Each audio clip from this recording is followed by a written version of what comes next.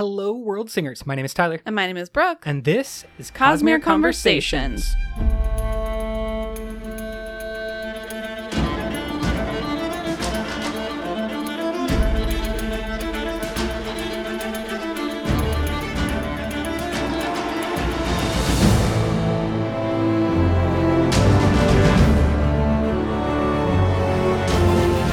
The Lost Metal has come, and we have read it, and now it is time to break things down to an absurd degree, to maybe the pure axie of their creation. As usual. As per usual, thank you all so much for being here. We today are going to look at, in detail, the Ghostbloods, and really see the origins of the Ghostbloods, though we have gotten exposure to the Ghostbloods in... Yeah. I mean, this is my question. We're going to talk a little bit just about the specific members of the Ghostbloods that we meet, but then we're also going to talk about how this fits into what we have known up until this point, and a little bit of like timeline situation, because I have a lot of questions about how this is all working with the Ghostbloods that we know of on Roshar, what their goals seem to be, and then all of this new stuff that we have learned on Scadrial. There is a bunch of things to get to, a lot of quotes, as is often the case when we finish one of these books from Brandon. There's going to be episodes that are more research, scholarly, a lot of details for the nerdy folk out there, and then there's going to be more speculative and theory-based episodes. This is the former. This is going to be one that you can return to over time when you just need a little catch up on the Ghostbloods and what we learned about them from the Lost Metal. Do you want to start with looking at the members? Yeah, let's see who we've got. We talked about them a little bit in our last episode, but let's really kind of dive into who these people are, starting with the first one that we meet, Moonlight, aka Shai from the Emperor's Soul. Perhaps a revelation to the casual reader of the Lost Metal, but this is hard confirmed now. Multiple words of Brandon, including in a recent live stream, that Moonlight and Shai from the Emperor's Soul are the same person, one and the same. Yeah, and I love her first description of what she brings to the table. Quote, art criticism, fighting if needed, wisecracks when appropriate. End quote. A solid member to add to the crew. Yeah. And we know... the art criticism is really, I feel like, the first clue that she's Shai. 100%. That's kind of these like little references until eventually when she is... all spoilers all the time. Everybody knows this. Yes. She stamps herself and becomes an Elantrian. It is at that moment that she says this, quote, I have always been Shai, she said, gesturing, blessed of the Sheod, end quote. That is towards the end of our interactions with Moonlight, because she kind of goes rogue after that. But we are left with this in-book soft confirmation that was then hard confirmed by Brandon. And I have a lot of questions about how did we get from the Emperor's Soul to... Totally. But I believe that we should kind of stay focused on how Moonlight is now as more Moonlight than the character we once met as Shai. Yeah, definitely. There does seem to be a lot of character growth and change in between those two things. But this person who we meet, who is going by the codename Moonlight, see, my sort of speculation as to how she would have gotten here, because at the end of Emperor's Soul, she has some line like she's gonna track down the jester, or like the fool who sort of got her into the predicament she found herself in, and we hard speculate that that person is Hoid. So she's going to chase down Hoid at the end of Emperor's Soul. Presumably she finds him, and maybe that is sort of what sets her on the path to world hopping. And we see in the Lost Metal, she and Hoid clearly know each other. We have this quote, Hoid, Wax's coachman. How had he gotten involved in this sting? Can't tell these days, Moonlight said, if I'm keeping watch on him or if he's keeping watch on me. Realistically, we're both just keeping watch on the same third parties. What? Hoyd? Marasi asked. He's been in Wax's employ for years. He's an odd fellow, but... In the next truck, Hoyd glanced at them, past Marasi, and nodded to Moonlight. End quote. That connection between Hoyd and the young Shai, the Emperor's Soul Shai, makes a lot of sense. That tracking Hoyd leads her off-world, and because of maybe some other things that we'll talk about the Ghostbloods later and other quotes that we got, we know that in the past, the perpendicularities were a main method of transit from planet to planet. Of course. And so it makes, to me, a lot of sense that Hoyd leaving Cell may have gone through a perpendicularity for maybe like ease of transportation, but then that opened him up to being watched and observed by Shai, giving her the clues to get off-world as well. Yeah, definitely.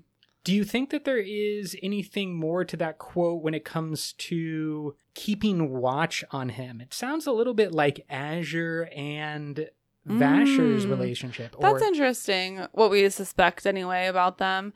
Yeah, I think that, I mean, Hoyd is just keeping tabs on the Ghostbloods in general, right? Hoyd likes to be in the know about any entities that are vying for power in the Cosmere. So I don't know if I would say it's like super personal, but just that like Hoyd's keeping tabs on all these types of people. And I think what is interesting, of course, is how the Ghostbloods and Hoyd will interact, or the Ghostbloods and other Cosmere-aware characters will interact. We see the main interaction that happens in this story is with Marasi. Yeah. And her eventual refusal to join. We'll talk about that later. With Moonlight, I feel like the important thing is to kind of get an update on her powers, because not only has her character seemed to change and grow since we last saw her. Yeah. Her powers have also developed quite a bit as well. Yeah, and she seems to be sort of a pioneer in the field of Cellish investitures in particular. But the biggest moment is that we see her transform herself into an Elantrian. And we have, quote, "The glow started to fade almost immediately, but she knelt on the ground and began drawing with her finger. She consulted the map and the notations on it that Marasi showed her. She nodded, and light flooded from her, leaving a traced image on the ground. It looked a little like the map, a quick sketch of the basin, but with a strange rune at the center." End quote. So we have a lot of questions about how exactly Elantrian magics are functioning in other places, which I think we sort of touched on in our last episode, and I still don't fully understand, but clearly there's been a lot of advance in being able to take it off-world, which I would not have even thought would be possible. There's a lot of things that we don't know and don't understand, but the main mechanism that Shai is using here, Moonlight, is using here is her most powerful and potent soul stamp. This, to me, speaks of the origin of Cellish magic system, and specifically the Elantrian system. Brandon has spoken about before, seeing that as akin to or inspired by coding languages for computers, and that the magic has some similarities to coding languages. We see a missing line of code as of the plot point of Elantris that needs to be fixed, filled in to match the new geography. And my best guess is that Moonlight here is inputting the geography of Scadrial in place of that line of code that is needed. I mean, maybe not in place of, because I'm assuming that the strange rune at the center of her map is the Elantrian rune. So maybe she just has to like address herself, sort of. Yeah, and exactly. be like, "Hey, the door, this is where I'm at. Send your power here," sort of. I mean, yeah, I don't want to get too far into this computer analogy, but there is a process in the internet, how all of you are receiving this communication right now, where there's a pinging back and forth of you kind of send a message, the receiver validates, and kind of you go back and forth a little bit. And I wonder if that's kind of what's going on, is that when in Elantris, when the city was not working and there was the Raod, we basically had a negative series of coding conversations going on back and forth. The people were like, we are Elantrians and we would like to tap into the power. And the power was like, nah, this is messed up. And I think Shy Moonlight has discovered that way of communicating over longer distances. We don't quite know the mechanism, though, but it seems to impact not just the soul stamp, but each of her stamps, allowing her to use her magic off-world in a way that should be more difficult than it seems to be. Yeah, definitely. Shall we talk about Twin Soul, our next Ghost Blood? Absolutely. Probably the most interesting or the newest member. Certainly, we have not met Twin Soul anywhere else in the Cosmere. And the first time we have Aether's canon in the Cosmere. Some of you will remember a little while ago we did a episode all about the short story Aether of Night, and said in there that it was not a canon story, but was being reworked into the Cosmere at large. This is the first example of that. Here it is. And I loved it. Twin Soul, to me, was the most interesting member of the Ghost Bloods. I was intrigued by Moonlight, but Twin Soul, the powers that Twin Soul had, his age, obviously, like all of these kind of unique aspects, and the relationship, too, that we found out that there is a relationship between the Aether and the vessel, or that's not the term they used. And I think that was the biggest change, really, in between Aether of Night and then this. Like, we didn't really see that kind of, like, large-scale relationship between an Aether-bound individual and the sort of capital A Aether.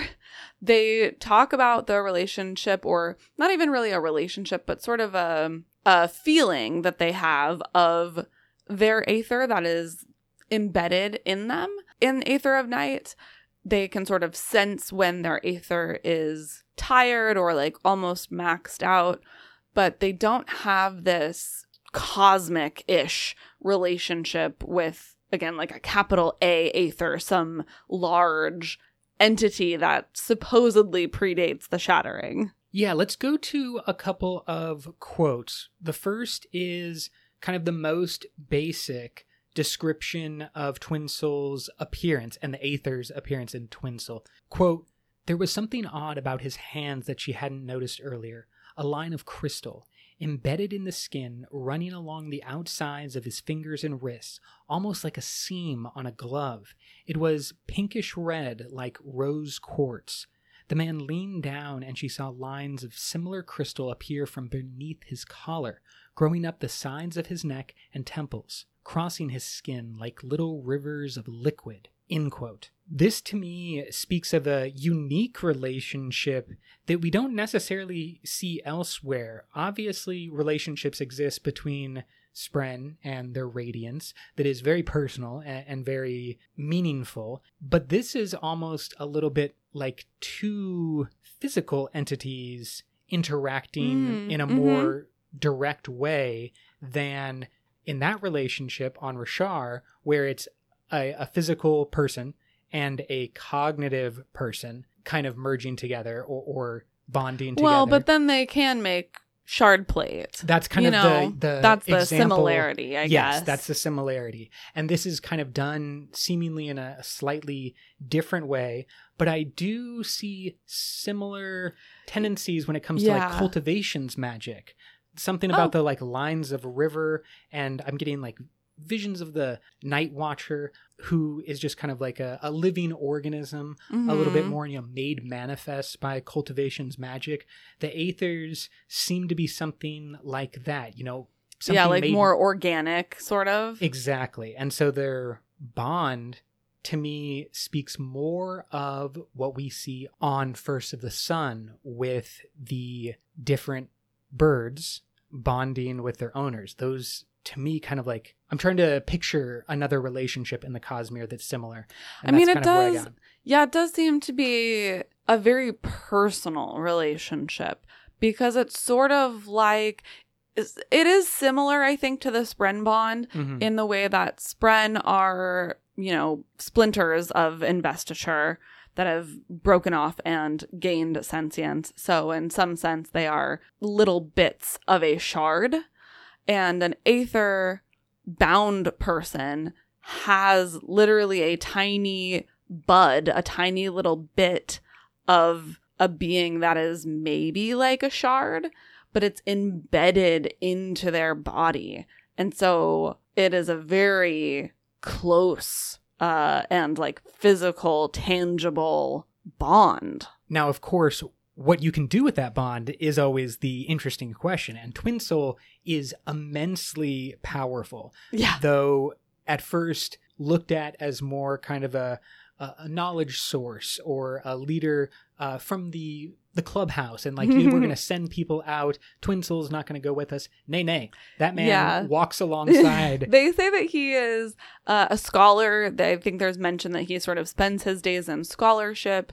He is originally called upon to help with some like math or engineering problems that they're trying to solve, but he certainly holds his own in the physical aspect of their job. One of the most interesting abilities that Aetherbound, or at least Twin Soul, seem to possess is to manifest and grow this quartz crystal, rosite, into any shape that they can imagine, seemingly any shape that they can imagine. He makes a ladder. He makes spectacles. He makes an entire map of Bilmy. Yeah.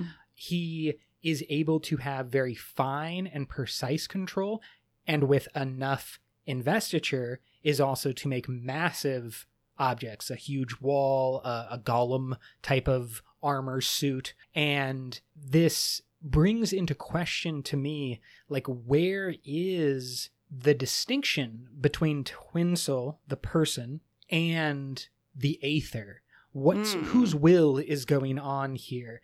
Is it a conversation between these two individuals that's like, I think we should do this? Is it a split personality? Is it a vessel and shard intent relationship?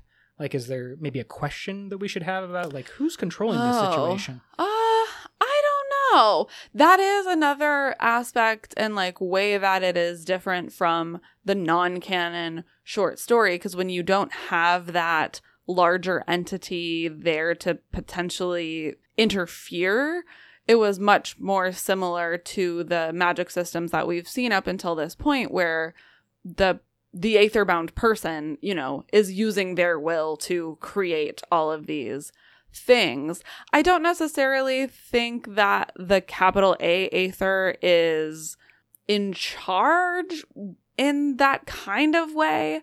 It almost sounds like they have sort of a hive mind-ish bond, but with more autonomy.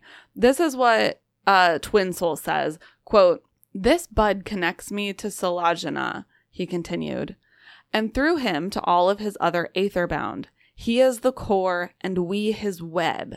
He is eternal and we his mortal agents in the Cosmere," end quote.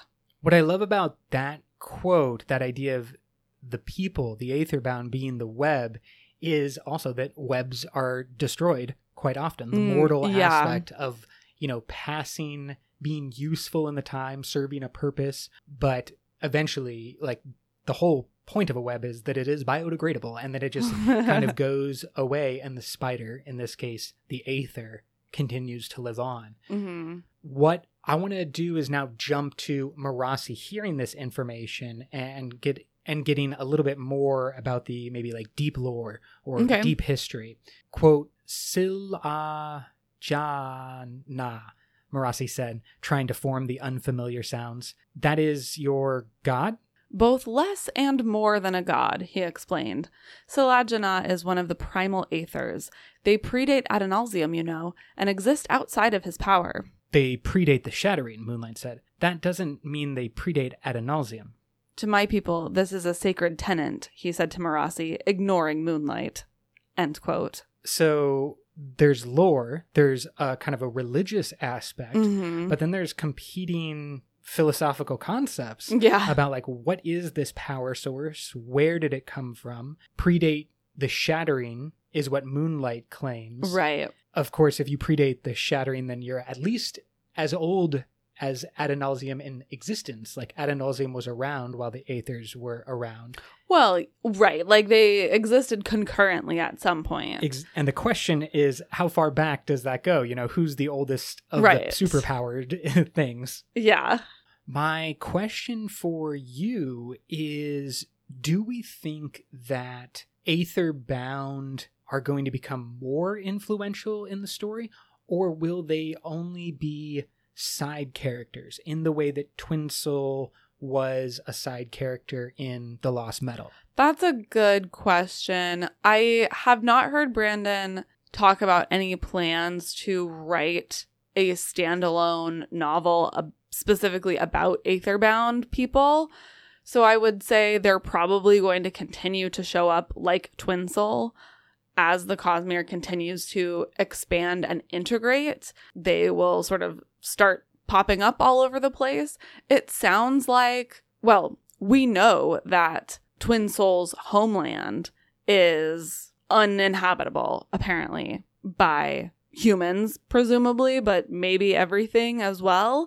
And so there has been sort of a diaspora of Aetherbound all over the Cosmere. So I think as we continue forward, these people are going to start making themselves known and taking part in the direct action of the stories. I certainly think that any entities like Twinsoul that offer up a new bit of lore, new bit of information simply by their existence, and when their beliefs are in such direct contrast to the regular stories that we have. Yeah, it's really interesting. It just fills me with fascination, fills me with questions, and I want far more of Twinsoul. We see at the end when Marasi is asked to join the Ghostbloods that Twinsoul is offering to be her direct mentor and to go together and find Moonlight, now Elantrian shy. But I think that this concept of Twinsoul as like the elder statesman of the Ghostbloods, he might represent a really pure aspect of like what it means to be the Ghostbloods, or bring some legitimacy. I could see, like, to me, he seems the most maybe in it for the right reasons. He has a kind of servant's mindset almost to helping people.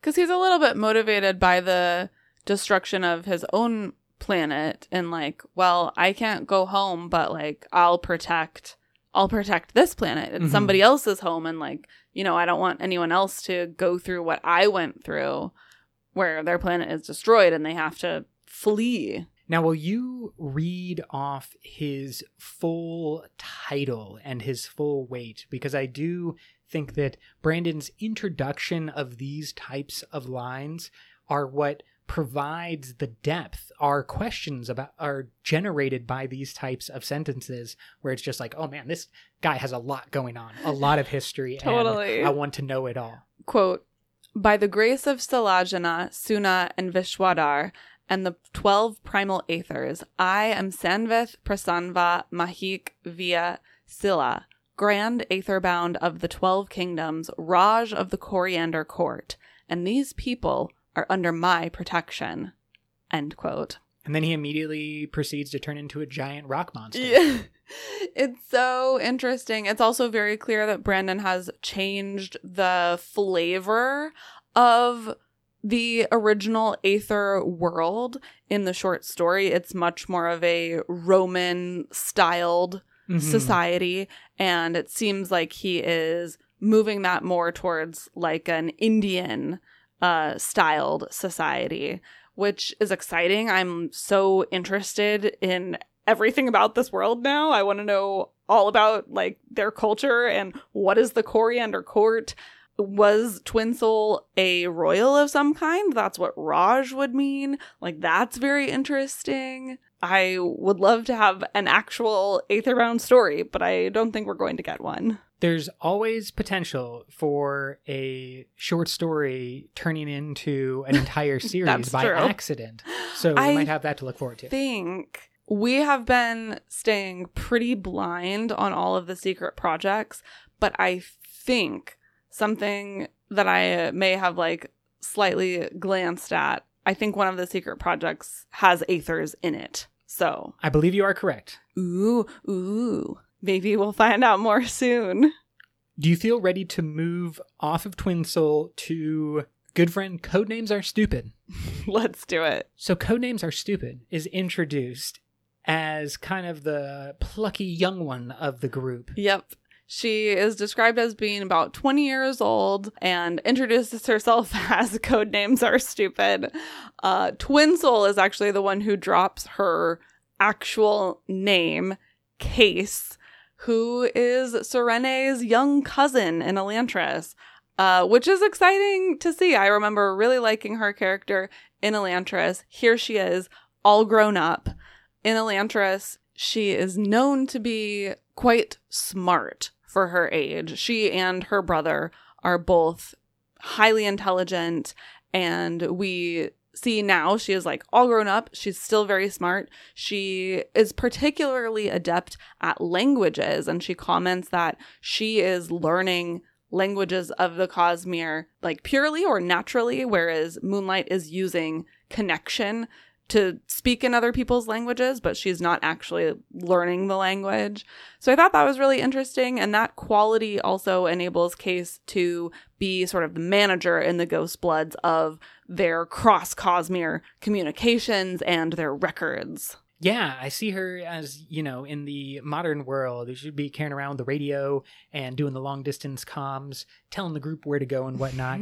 I feel like the introduction or the inclusion of Codenames is maybe one of those things that will prove more valuable in the future. Like, I think we're going to see Codenames again. Yeah, I agree. I think this was primary... just her introduction. Exactly. Mm-hmm. I could definitely imagine a Codenames appearing elsewhere in the Cosmere. We always should be reminding people on these Lost Metal conversations that Lost Metal, at minimum, and probably Olivera too, take place after Stormlight Archive 5.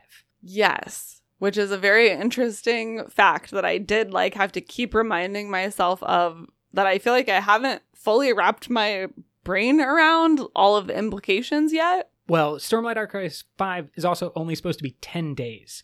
There may be time jumps before or after. Well, not before, but there may be time jumps after. However, I think that seeing, for example, Codenames on Rashar wouldn't make a lot of sense in Book 5. Because then how do they get back to Scadrial that quickly? Yeah. Whereas we're certainly introduced to other members of the Ghost Bloods that are Ayatil and her brother. Delaval, I believe, pronunciation, not my strong suit. But I think that I'm excited for where Codenames can go from here. My question, as I always have about new characters and new powers being introduced, is do you think that she is actually adept at languages? Or is there something on Cell happening with connection in a weird way?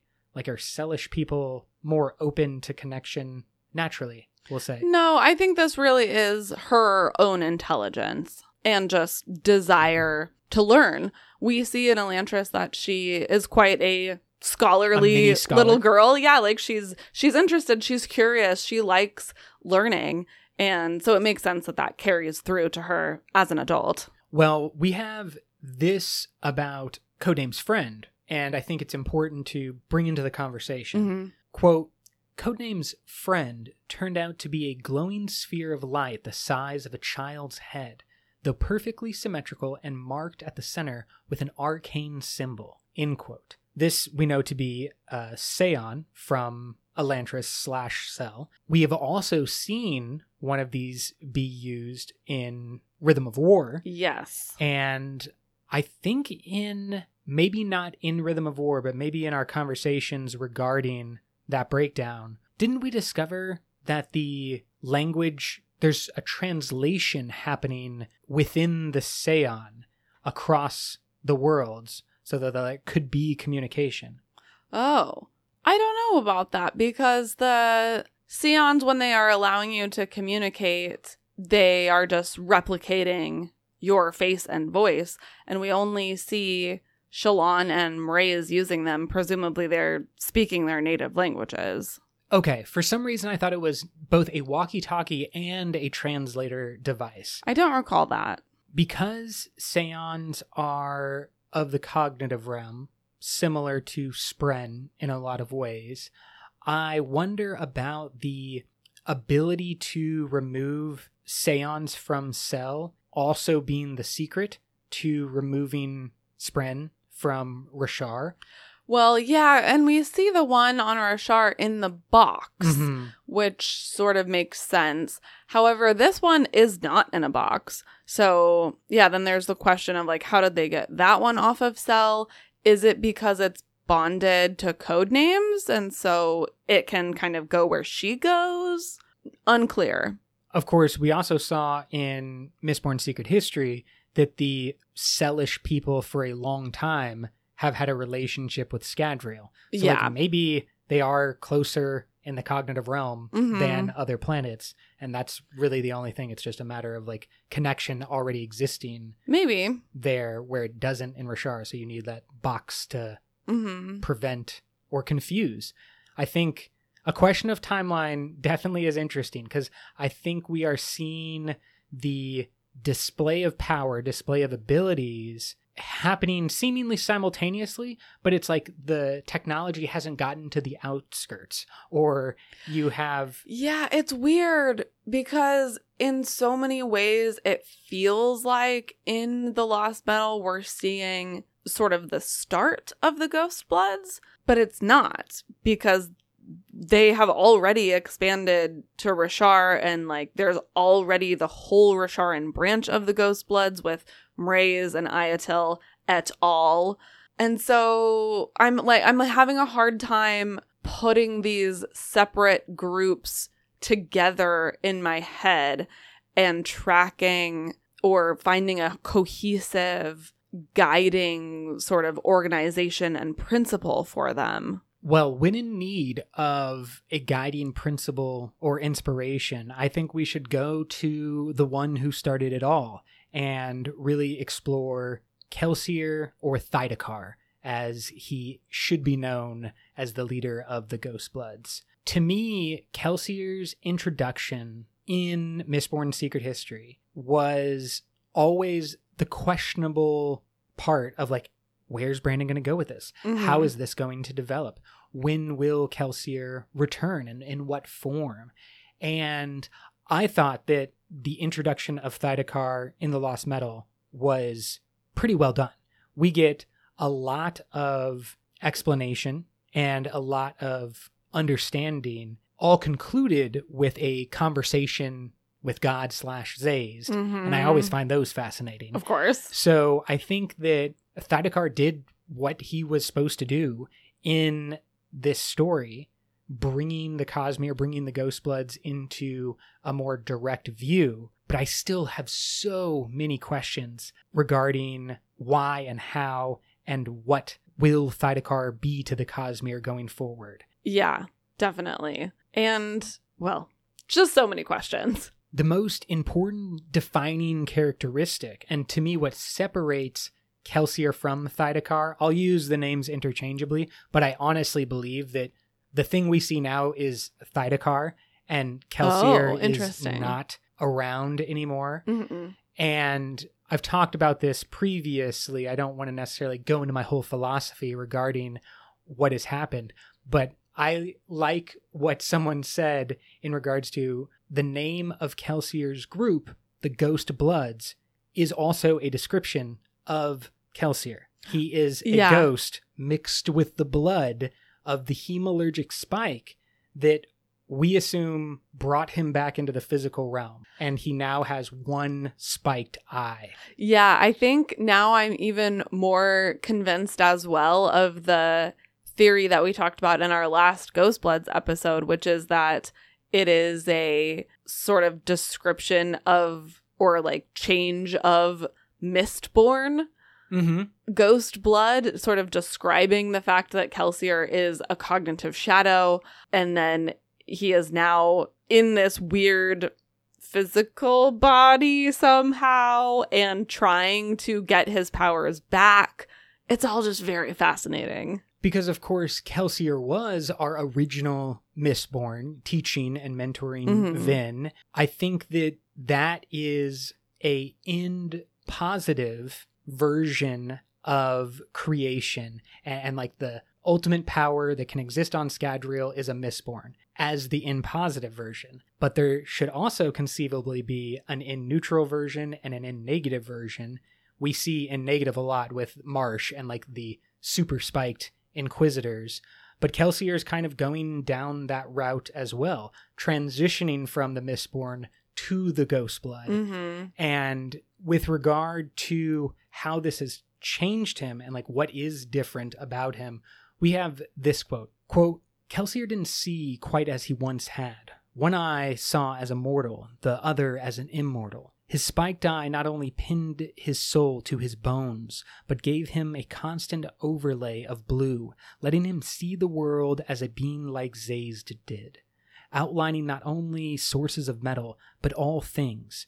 The very axes that made up matter had their own polarity, influenceable with steel pushing under the right circumstances. End quote. I feel like that changes everything we know about metallurgy. Tell me more. Why do you feel that way? Well, it sounds like it's not actually about metal. It's about magnetic orientation. If it's pushing on polarities. Interesting. Okay, I understand where you're coming from. I think that it is a separation of degrees. We saw this actually play out with Wax in Book 2, Shadows of Self, I believe. He described seeing his blue lines connecting to steel and then subdividing into like the individual pieces of a bullet, the pin and the casing, and having the ability to subdivide in that way. But of course, you can keep subdividing all the way down to the level of individual atoms, which in the Cosmere are called axes. But is there metal in every single thing in the world? I believe that the thing that is happening on Scadrial is that all metals are also magically blessed, just as souls are magically blessed by their creators, Ati and Laris, the gods and original shard holders. So to me, the metal of Scadrial is akin to a soul on Scadrial. But like a tree has metal in it? I think that a tree does not necessarily have metal in it. I guess maybe some trace amounts, blah, blah, blah. But you would functionally be seeing past the illusion that it's metal that they are connecting to. Metal is like a ping. It's like a big beacon that's saying like, you can connect to me. It's open for connection and like ready for these people who are blessed. Well, that's what I'm saying. I feel like this, it just changes everything. It makes it seem like there is something going on with metallurgy that has not previously been talked about. And maybe, I don't know, like maybe he's just saying that only he can steel push, or he would have the possibility to steel push these axes. And he does say, quote, under the right circumstances.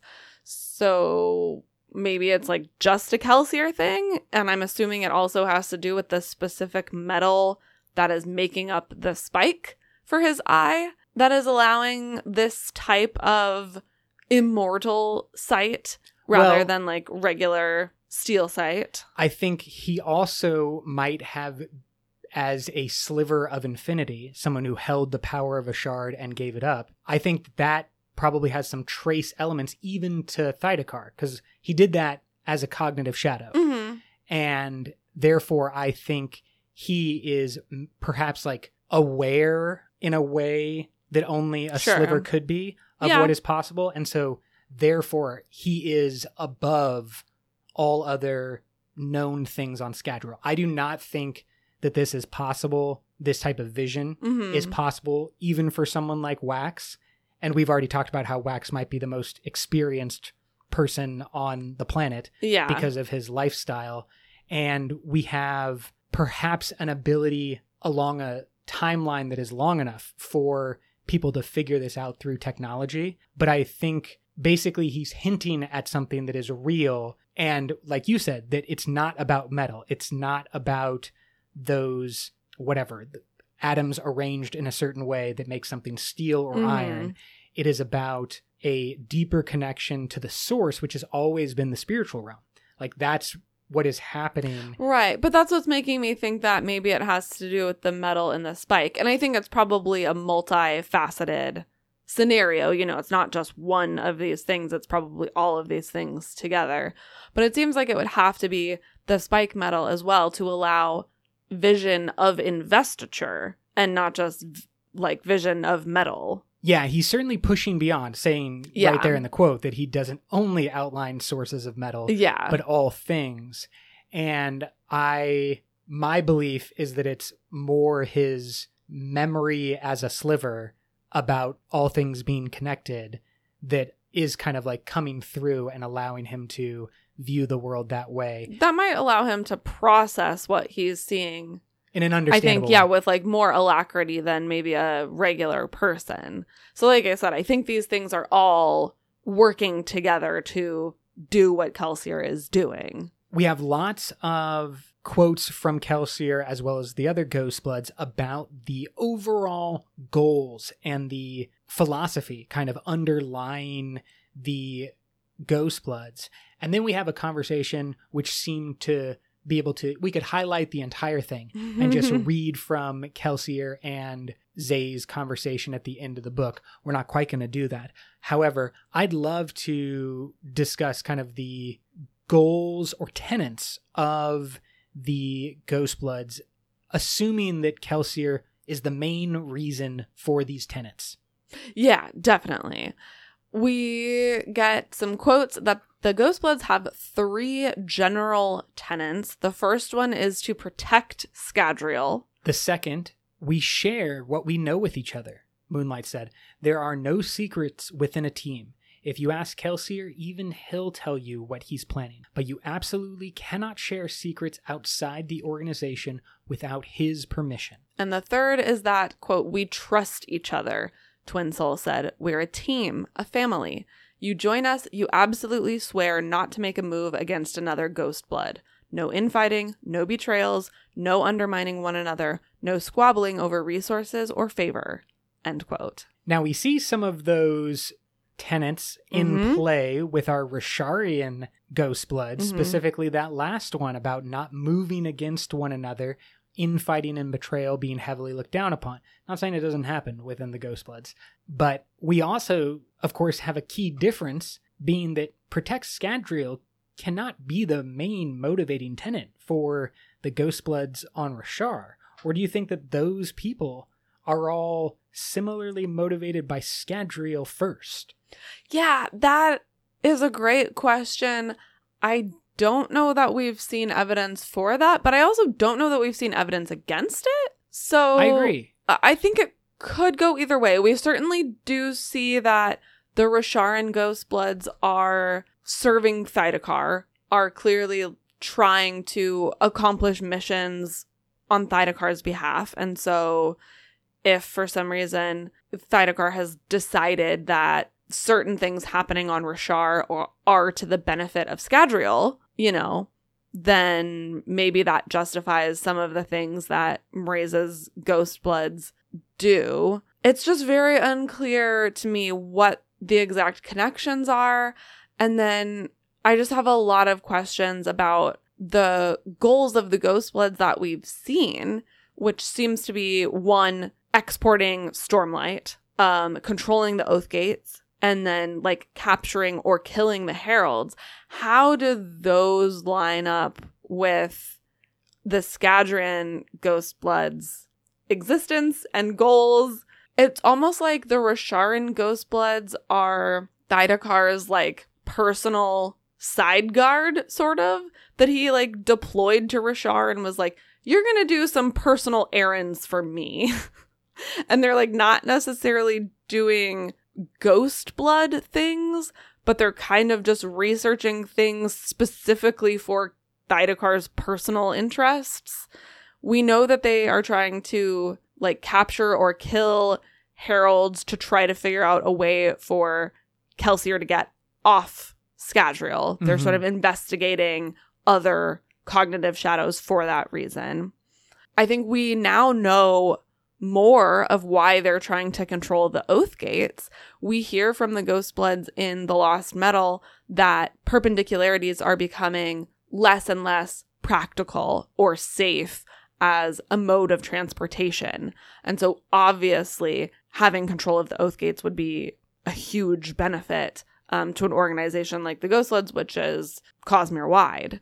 And Kelsier is criticizing Zazed in that epilogue as not preparing the people of Scadrial, Harmony's people, for the wider Cosmere, saying that travel through Shadesmar is basically, walking into the lion's den of all these shards who are seemingly jealous and fighting for power and willing to, destroy planets, and that there is a greater threat that is ongoing to Scadrial than just the civil war, the internal tensions, and that it's Harmony's responsibility to prepare Scadrial for that. And one of his main asks of Harmony is for greater technology, saying Bavadin, autonomy, gives their people access to technology and Harmony does not. Why? Why not push us forward? Why not prepare us in that way for what we know is out there and what we know is coming? Do you think that Thydakar's role will be of savior of Scadrial? I don't know. To me, he still seems to be serving himself before anything else. But also, to me, recognizing the clear problem. I hate to agree wholeheartedly with Thydakar, but looking at what we have been talking about in the lead up to The Lost Metal and on our reread of Era 2, I think there is something seriously wrong with Zazed Harmony. Yeah. And what does this dark shadow and this discord mean? But Thydakar is the one calling that out. He says, quote, "You can't protect this world, Zaze," Kelsier said. "We have to face it. Something's happening to you." I have it in hand. Do you? Do you really? Zaze remained there, seated with his eyes closed. There are potential allies out there, Kelsier said.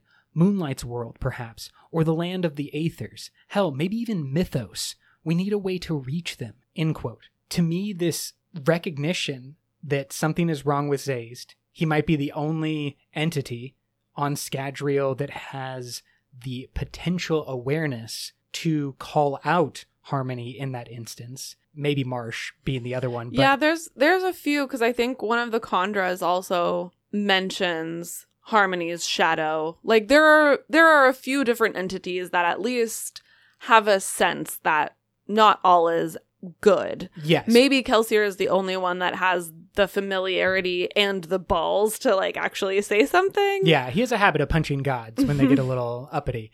But yes, TenSoon definitely mentions the dark shadow and something being wrong with Harmony. Vandel makes remarks along that line. Mm-hmm. And in fact, we know that Kelsier wants specifically Mistborn, if not technology, he says, to the masses. Give us Mistborn. Yes. Where are our greatest weapon in this cosmic Cosmere fight? And Zazed says that the Lerasium that was created from the massive explosion at the beginning of Lost Metal produced only a small amount, and that it wouldn't work on Kelsier anyways. Kelsier then immediately says that he's also tried hemalurgic ways to restore his powers. And so Thydakar is without powers, wants them, wants to democratize powers. Like, this is what I am talking about. I hate to agree, but this sounds like all the stuff I would want too. See, but I think this is Kelsier, and like maybe he is doing the best he can as a little bit of a psychopath, but like I think his goal is to get himself power, and then also maybe I'll democratize it. But like the thing that is really driving him is giving himself power, and he is perhaps good enough to channel his self-obsessed interest like in a good direction. But I think like at his core, at his heart, it's about him. It's about him getting power. He wants to be the savior of the people. You know, he ends that conversation by saying, I'm going to protect our people, whatever it costs. And, you know, he is constantly centering himself in the story. And I'm not saying he's not necessarily doing good things, but I don't know that they are completely altruistically motivated. I think that's fair. Saying Kelsier is ever completely altruistically motivated is probably wrong. And this actually does loop back into my criticism of the name Kelsier and my belief that we are dealing with more of a Thydacar, is that not only does he want to be the savior, but in a strange way, he has created a system that like reinforces his need to be the savior. Yeah. His religion, survivorism, is, if we compare it to Roshar, when people have thoughts on Roshar about honor, or people have a glory spren, you know, these moments of fear and the spren that then manifest, there is some type of relationship happening where a person feels an emotion and a spren responds to that, manifests in the physical world a little bit. Kelsier is the spren in this situation. When people pray to the survivor, that manifests in some way in what Thydacar is. Well, see, that's the thing, though. We've talked about this a few times. We don't know that that is true. This is my speculation. Sorry. Yes. Right.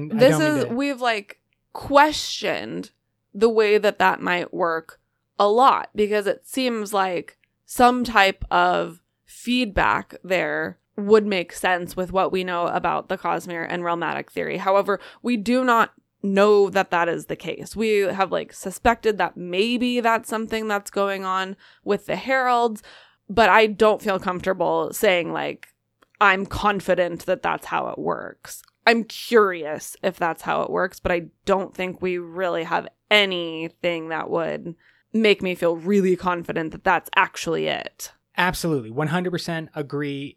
This is my speculation and kind of my fear that if you put Thydacar up against Harmony, my belief is that Thydacar would kind of break Harmony by design of what Thydacar is, which is this like entity that can only kind of continue the momentum that was set forth by Kelsier, who happened to be a revolutionary, you know, willing to kill the gods of his day. I am very fearful that there will be some type of head between Thydacar and Harmony. Yeah, I feel like we're sort of being set up for a replay, sort of Mistborn Era 1, where Kelsier is going to go up against Harmony, who at that point, like, maybe Discord, maybe, you know, the tables sort of turn. We start to see Sazed, Harmony, Discord as a bad leader figure. Kelsier is like, I will save you.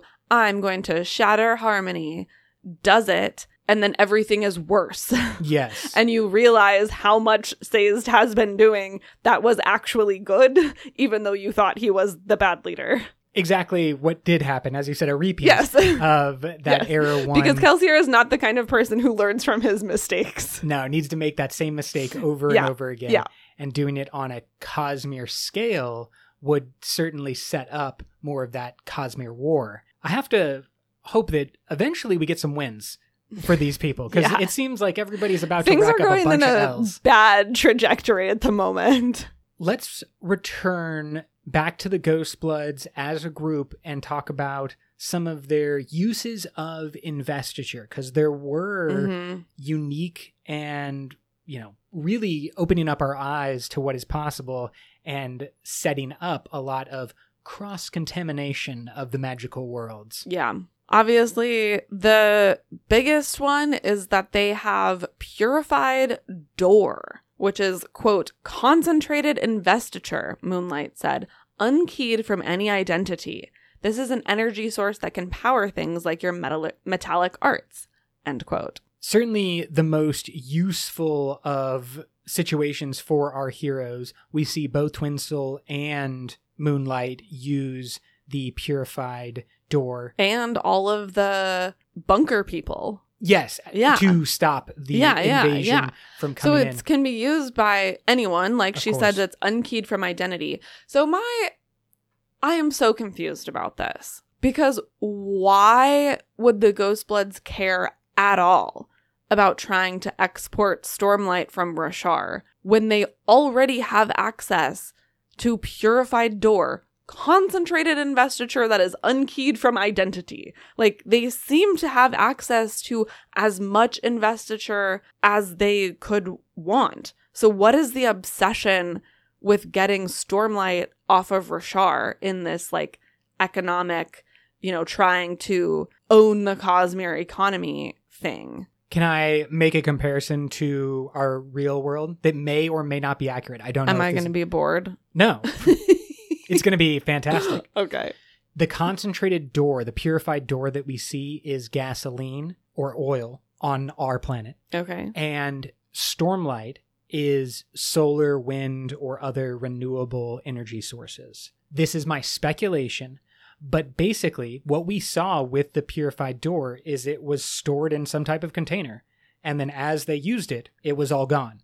Mm-hmm. If getting that door is in any way difficult, if it's, for example, limited, we don't know how they get it, I guess. Yeah, so if it needs to be mined, if it needs to be dug for, if it needs to, you need to fight a demon in order to take his purified door, whatever, if it presents any type of difficulty, then it's a limited for wide-scale use type of situation. You can get it and use it as like a one-off, as these individuals do, and that we see enacted. But the primary benefit of Stormlight from a Cosmere economy mindset, to me, is that it is a renewable energy source. Would you agree or disagree with that explanation, and did I bore you? You did not bore me. I think that was a helpful perspective. I'm curious. I'll be curious to see how that continues to play out, because then my other question is that project more of a Mraize project? Is that just like a Mraize thinks he could be rich if he figures that out, and maybe it's not as much a Ghostbloods Thydakar project? Not everything that the individual Ghostbloods are doing, I think particularly on Roshar, or maybe in other like Ghostblood satellite groups that may exist, they can have their own goals. They pretty much say that to Shallan. They're like, yeah, we don't interfere with each other, but we kind of all have our own stuff that we're working on that we're using Ghostblood resources to accomplish. So it could be that these things are also unrelated. Yes, I think they're tangentially related. I do believe that there would be a similar benefit for figuring out, like, why does Stormlight drain, or I think as Mraize described, like a weight is placed upon the Stormlight the further you get from Roshar. Maybe just like experimenting with that and finding a way to sever that connection would then allow you to further develop that and be able to not have people or Spren linked to Roshar in that same way. Yeah.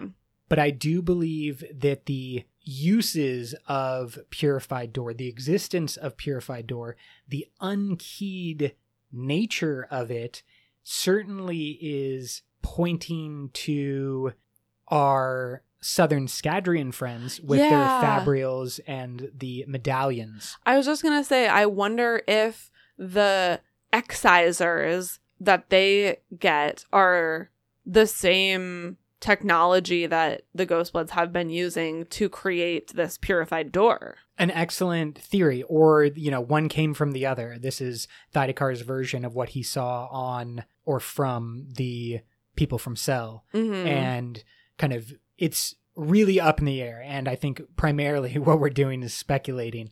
But there is a lot of possibility with unkeyed magic. And we know that and have been talking about that for quite a long time. Yeah.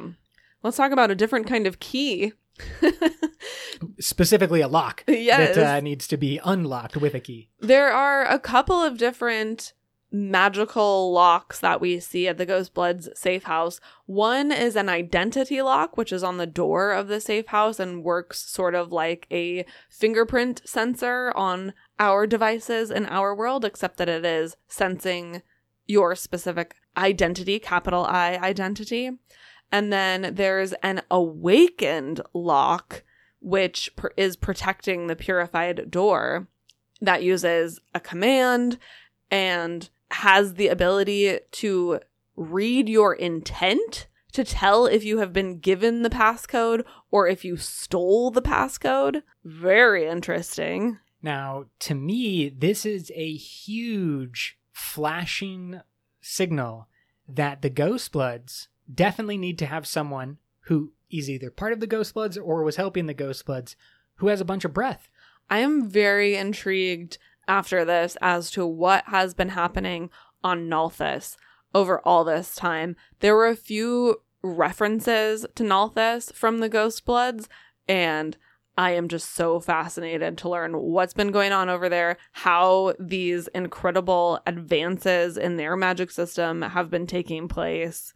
I think that we should at least speculate a little bit, just a minor bit of speculation, that Azure/Vivenna was part of, or maybe still is, part of the Ghostbloods. Because who else is moving all around the Cosmere? I don't think she is part of the Ghostbloods. I think that perhaps Vivenna and Vasher, as scholars on Nalthis, interfaced with the Ghostbloods in sort of a friendly, scholar to scholar maybe way. Caught a ride on the same caravan around the, you're posting up with Moonlight, you meet Vivenna, hey, this is my friend Vasher, and you guys are just on your little trip going through the cognitive realm. Perhaps. But I don't think that she would have joined the Ghostbloods. Well, I can certainly continue to provide ridiculous speculation, but I found it very interesting that awakened locks were so used by the Ghostbloods, and yet we had no one who was a breath holder or an apparent breath holder. There is a moment when Moonlight makes a color-based metaphor/idiom that, as I was reading through the first time, I was like, is she a Nalthinian? But I think that maybe just indicates that she spent time on Nalthis, enough time to pick up their colloquialisms. Well, of the magic systems, I certainly have always felt a big similarity between the soul stamping of Shai's magic and the breath-based commands of the Nalthinian magic system. Because of that connection between the intent or the command and the deep understanding that is needed for soul stamps to operate, it just seemed to operate, closer. That there was a kind of pushing of magic in breath in one case, and then through the magic ink of soul stamping in the other case. And then that would often go into an object, inanimate, many times, the little moppets or pieces of clothing and fabric. But of course, having the potential for far greater things, awakening metal or stamping a deceased person to be alive with all the characteristics of their living self. I think that that's kind of where I saw the connection, and would not be surprised at all if Moonlight had spent time on Nalthis. I mean, I think both of those magic systems have been shown to have implications for all other magic in the Cosmere. We've sort of learned about certain principles of investiture through those magic systems that we're now starting to see apply broadly to all magic systems in the Cosmere. Of course, intent and commands from the Nalthian system. And then also, I think the idea of the conception, the idea, the story of something, which is sort of related to intent, but the ability to hold that story in your mind has an effect on magic. And we see all of that specifically in Rhythm of War with all of Navani's experiments. And in Emperor's Soul, seeing that Shai needs to have an understanding of the history of something, and the closer the history of the object is to the thing that she is trying to change, the easier the transformation. All of this then leads to Shai's soul stamps, which were powerfully used in The Lost Metal. But I just wanted to break down the 3 different soul stamps that she utilized throughout the book. Mm-hmm. Quote, I have 3 soul stamps on me at the moment, 2 universal stamps, 1 essence mark. It takes time and preparation to create more, time we don't have, so we'll have to rely on these ones. I can use each stamp multiple times, but no use will last long since they weren't... Right, you have no idea what I'm talking about. Moonlight, Twinsoul explained, has stamps that rewrite the nature of the objects she encounters. One makes a doorway appear where none previously existed. The second repairs a broken or worn object to make it look new. Is that correct? Moonlight nodded.